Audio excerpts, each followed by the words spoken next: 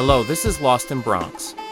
Welcome to Part 4 of Theater of the Imagination, my rambling HPR series on dramatic audio media, past and present.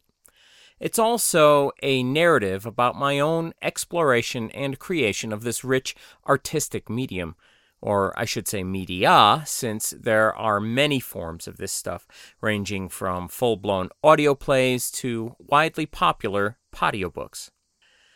You know, I never intended to turn this thing into a series, and as such, I never thought in terms of any kind of structure for it. That's changing with this episode. Here are my proposed episode sections. First, an intro like this one, giving updates and news on the series, if there are any. Next, a segment on the technical aspect of my own endeavors, wherein I'll go over the hardware, the software, and my evolving methodology. This will also include an ongoing overview of resources available on the interwebs and elsewhere. Next, a segment covering a particular show from the great old-time radio days that I believe is worth a look-see, including my opinion of it and where exactly you can find it on the internet for your own dancing and dining pleasure. Now, keep in mind that this whole show is more or less for educational purposes, and as such, some of the OTR mentions will be examples of what not to do. Remember, like any great era of anything, they produced far more crap during the OTR days than they did gold. We can learn from those shows, too. Next, a segment on a modern show or content producer of note. This will get the same treatment as the OTR stuff, though I'll focus more on the good stuff unless there's a particular lesson to learn. Finally, I'll do an outro that will essentially be a personal opinion piece or rant. You know, a small place where I can bitch and moan or shake the tambourine or whatever. If I get any feedback worth sharing, I'll cover that there as well. And that's it. The new format. Actually, the first format, since the other episodes, while scripted, were streams of consciousness. I don't know, I guess that makes them the first format after all. Anyway, on with the show.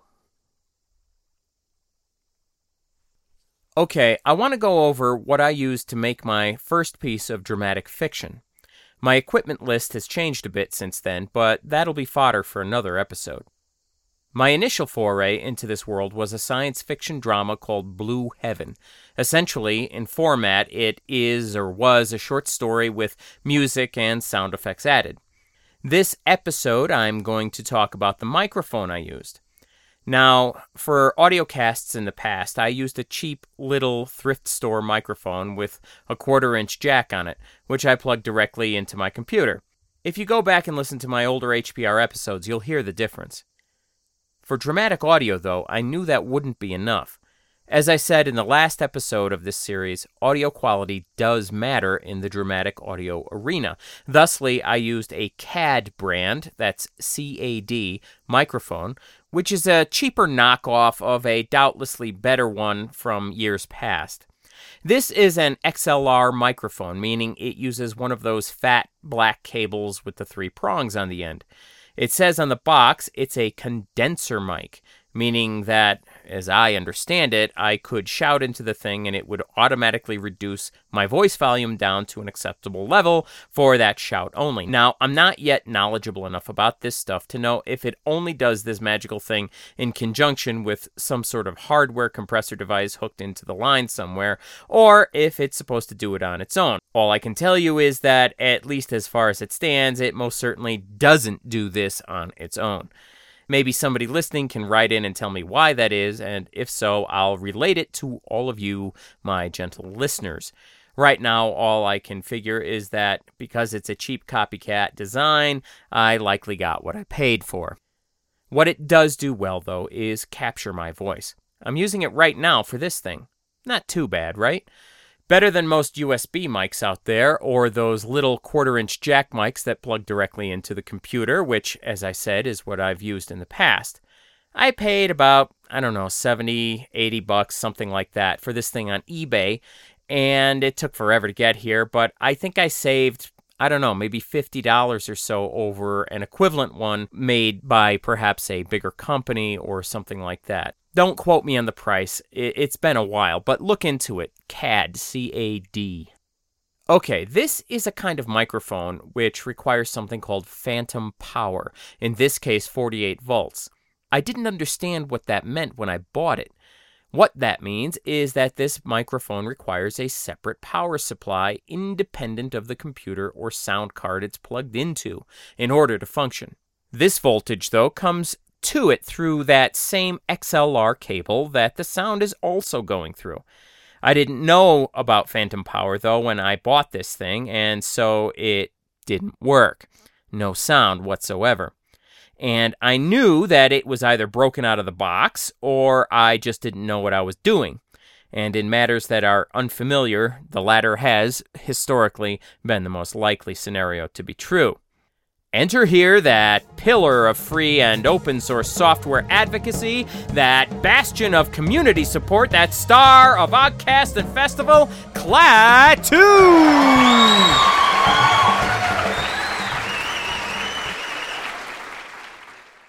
No, he's not actually a guest today, but he deserves an intro like that in any story, I think. He also has an extensive multimedia background, and a quick conversation with him revealed to me the depths of my ignorance as well as my next logical step, namely picking up a phantom power supply. In my particular case, I bought a weeny little metal box with an even weenier power adapter that plugs into it. The power adapter then plugs into the wall socket, see? On top of the not as weenie box are two sockets for XLR cables in and out. They do make much bigger phantom power supplies, some that can handle a whole bunch of XLR inputs and outputs at once, but it's just me here, just my voice, with no other simultaneous music or voices or anything. I had no reason not to go the cheap route for this thing. I think I spent about $30 or $35 with shipping for this phantom power supply of mine. I will have links in the show notes to the exact models that I have, if I can find them somewhere, probably on their main sites or the manufacturer sites, not necessarily where I picked them up. You could do some research and probably find either those exact items yourself or something very similar. Now, cheap as it is, this microphone came with a few cool things. A nearly incomprehensible instruction book, a sweet little fake leather zipper bag for the mic, and one of those funky shock mounts designed to absorb small bumps and vibrations and such. You've seen these things before, if only in the movies. A couple of metal rings with wires and springs on them in a complicated fashion. If you had a really skinny wrist, you could put it on and you'd look like a supervillain with cool zappy powers. The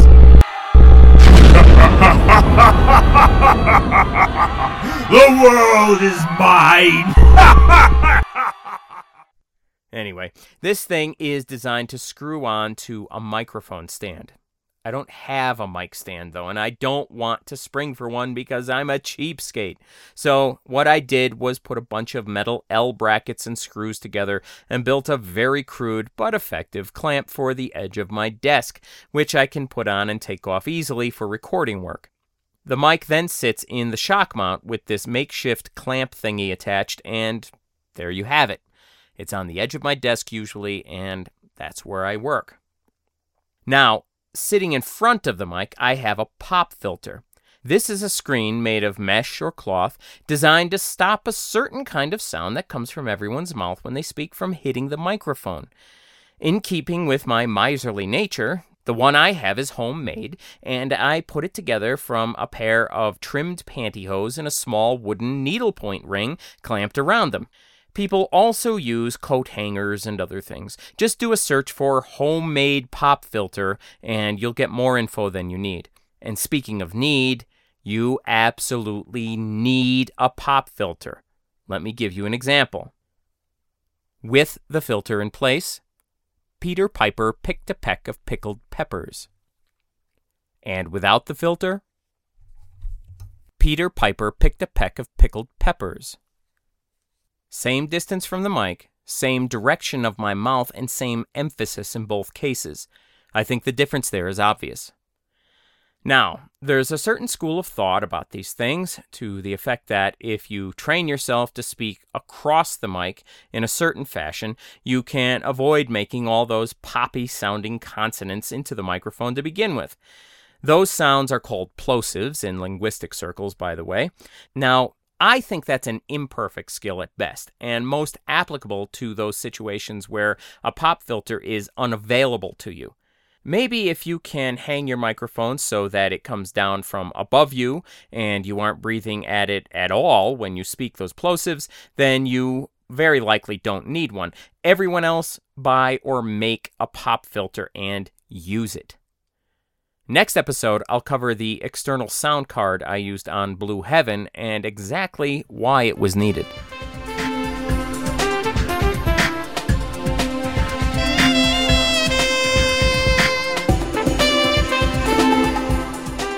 From Hollywood, it's time now for Johnny Dollar.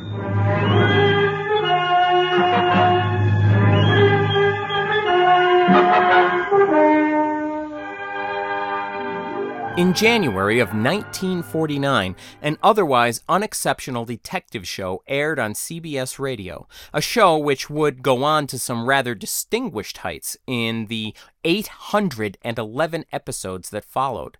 All told, yours truly, Johnny Dollar, ran for 12 years. Survived no less than 5 different actors as leading man, survived changes in production and writing staff, changes in the physical location of the recording studios, changes in the episodic format it used, and changes in recording and radio technology. What it couldn't survive, though, were the changes in the times. By the end of the show, in September of 1962, television was king, and old-time radio was a thing of memory. Ah, but what a memory. Johnny Dollar has the distinction of being one of 2 regularly broadcast American radio dramas that ushered out the OTR era, the other being the anthology thriller show Suspense, and both shows aired their final episodes upon the same night. During its run, Johnny Dollar made use of some of the finest talent in the industry at that time, who collectively had the accumulated benefit of decades of professional research and experience in this art form. Obviously, Johnny Dollar deserves far more time and attention than I'm devoting to it here. For many, myself included, the best Johnny was an actor by the name of Bob Bailey, and the best episodes of his run fell into a daily 15-minute format. Broadcast in this fashion, Monday through Friday, the artistic success of this format was lost on many listeners, since trying to follow the ins and outs of a mystery plot in such tiny bites doubtlessly proved a little frustrating. I mean, speaking for myself, it would have been impossible to follow like that. Listening to them now, however, with all the episodes for a particular plotline running back-to-back, the same 15-minute installments, making up a single 75-minute story, are some of the best old-time radio ever recorded. They are available now at the Internet Archive, and I'll have a link to that page in the show notes. If you really get into it, there are enough freely available episodes of this show to keep you entertained in the evenings for the next several months, and anyone looking to create dramatic audio of any kind should consider it a requirement to check out yours truly, Johnny Dollar.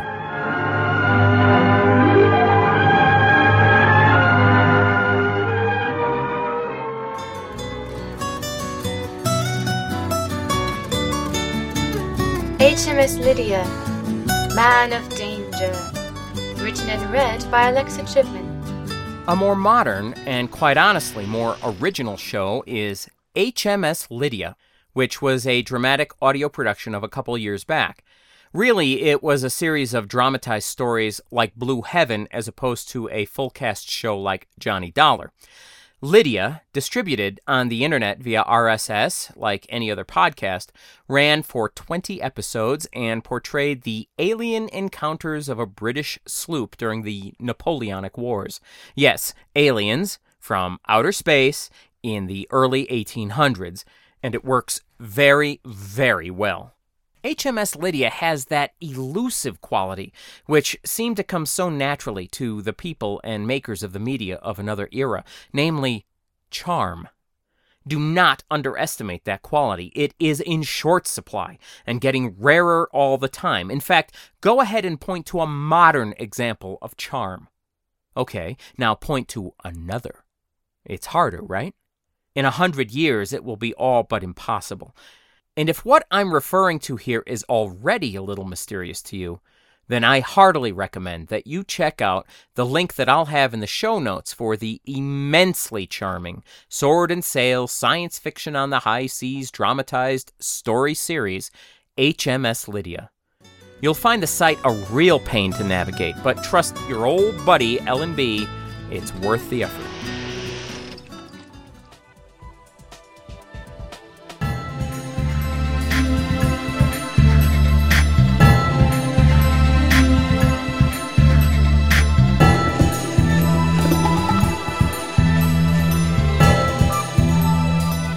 Let me ask you a question. What's your favorite kind of story? What kind of movies do you like? What kind of television shows? What kind of books? Okay, that's 4 questions. Let's do this one. What are you into? Dramatic audio can be anything you want it to be. I mean, anything. A touching romance, a swashbuckling space opera, new renditions of classical drama, Shakespeare and the like. Anything you can see in your head can be recorded and placed into someone else's. Not exactly as you saw it. No, this is better. Other people see it how they want to see it, how they automatically and spontaneously create it to look in their minds. In this fashion, dramatic audio media are far more like the various print media. I mean, you read a great book and it just comes to life for you. You see it in your head. Then you watch a movie or television show based on it, and you spend half the time comparing notes with yourself about how this or that is the same or different as what you envisioned when you read the story. I mean, film and television drama are passive media. They are showing you what they want you to see, and you accept it. You have to. That's the only way it works. Audio is different, though. They tell you what's happening, but then you see whatever you want to see. Good production values, good acting and writing, these things have an influence, but they don't dictate.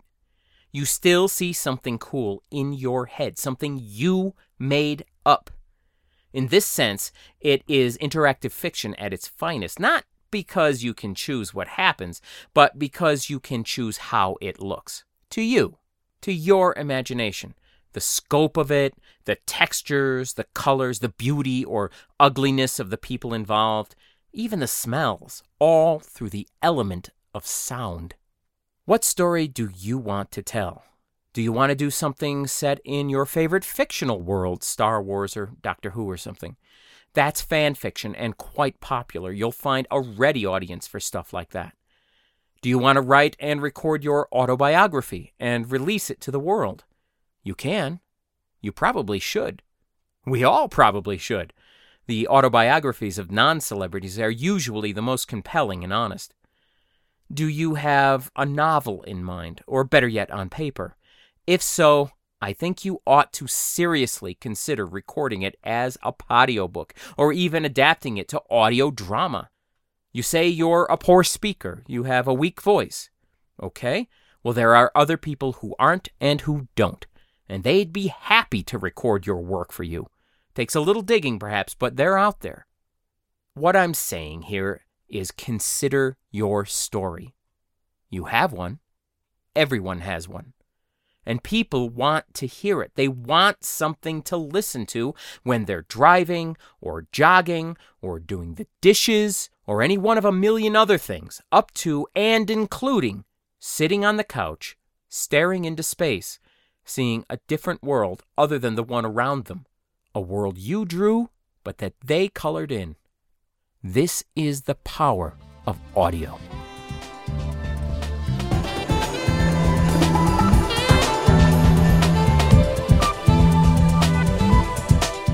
You have been listening to Theater of the Imagination, Part 4.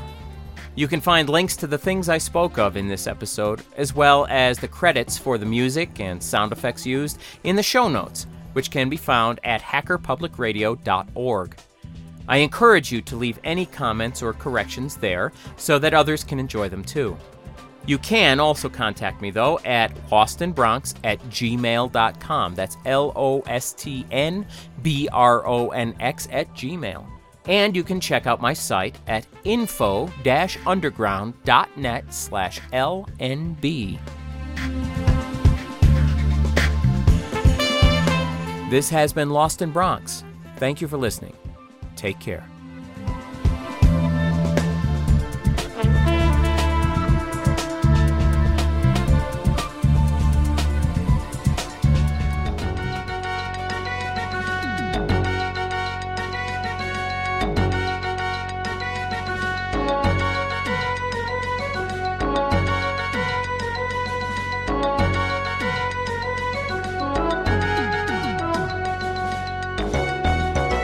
Thank you for listening to Hacker Public Radio.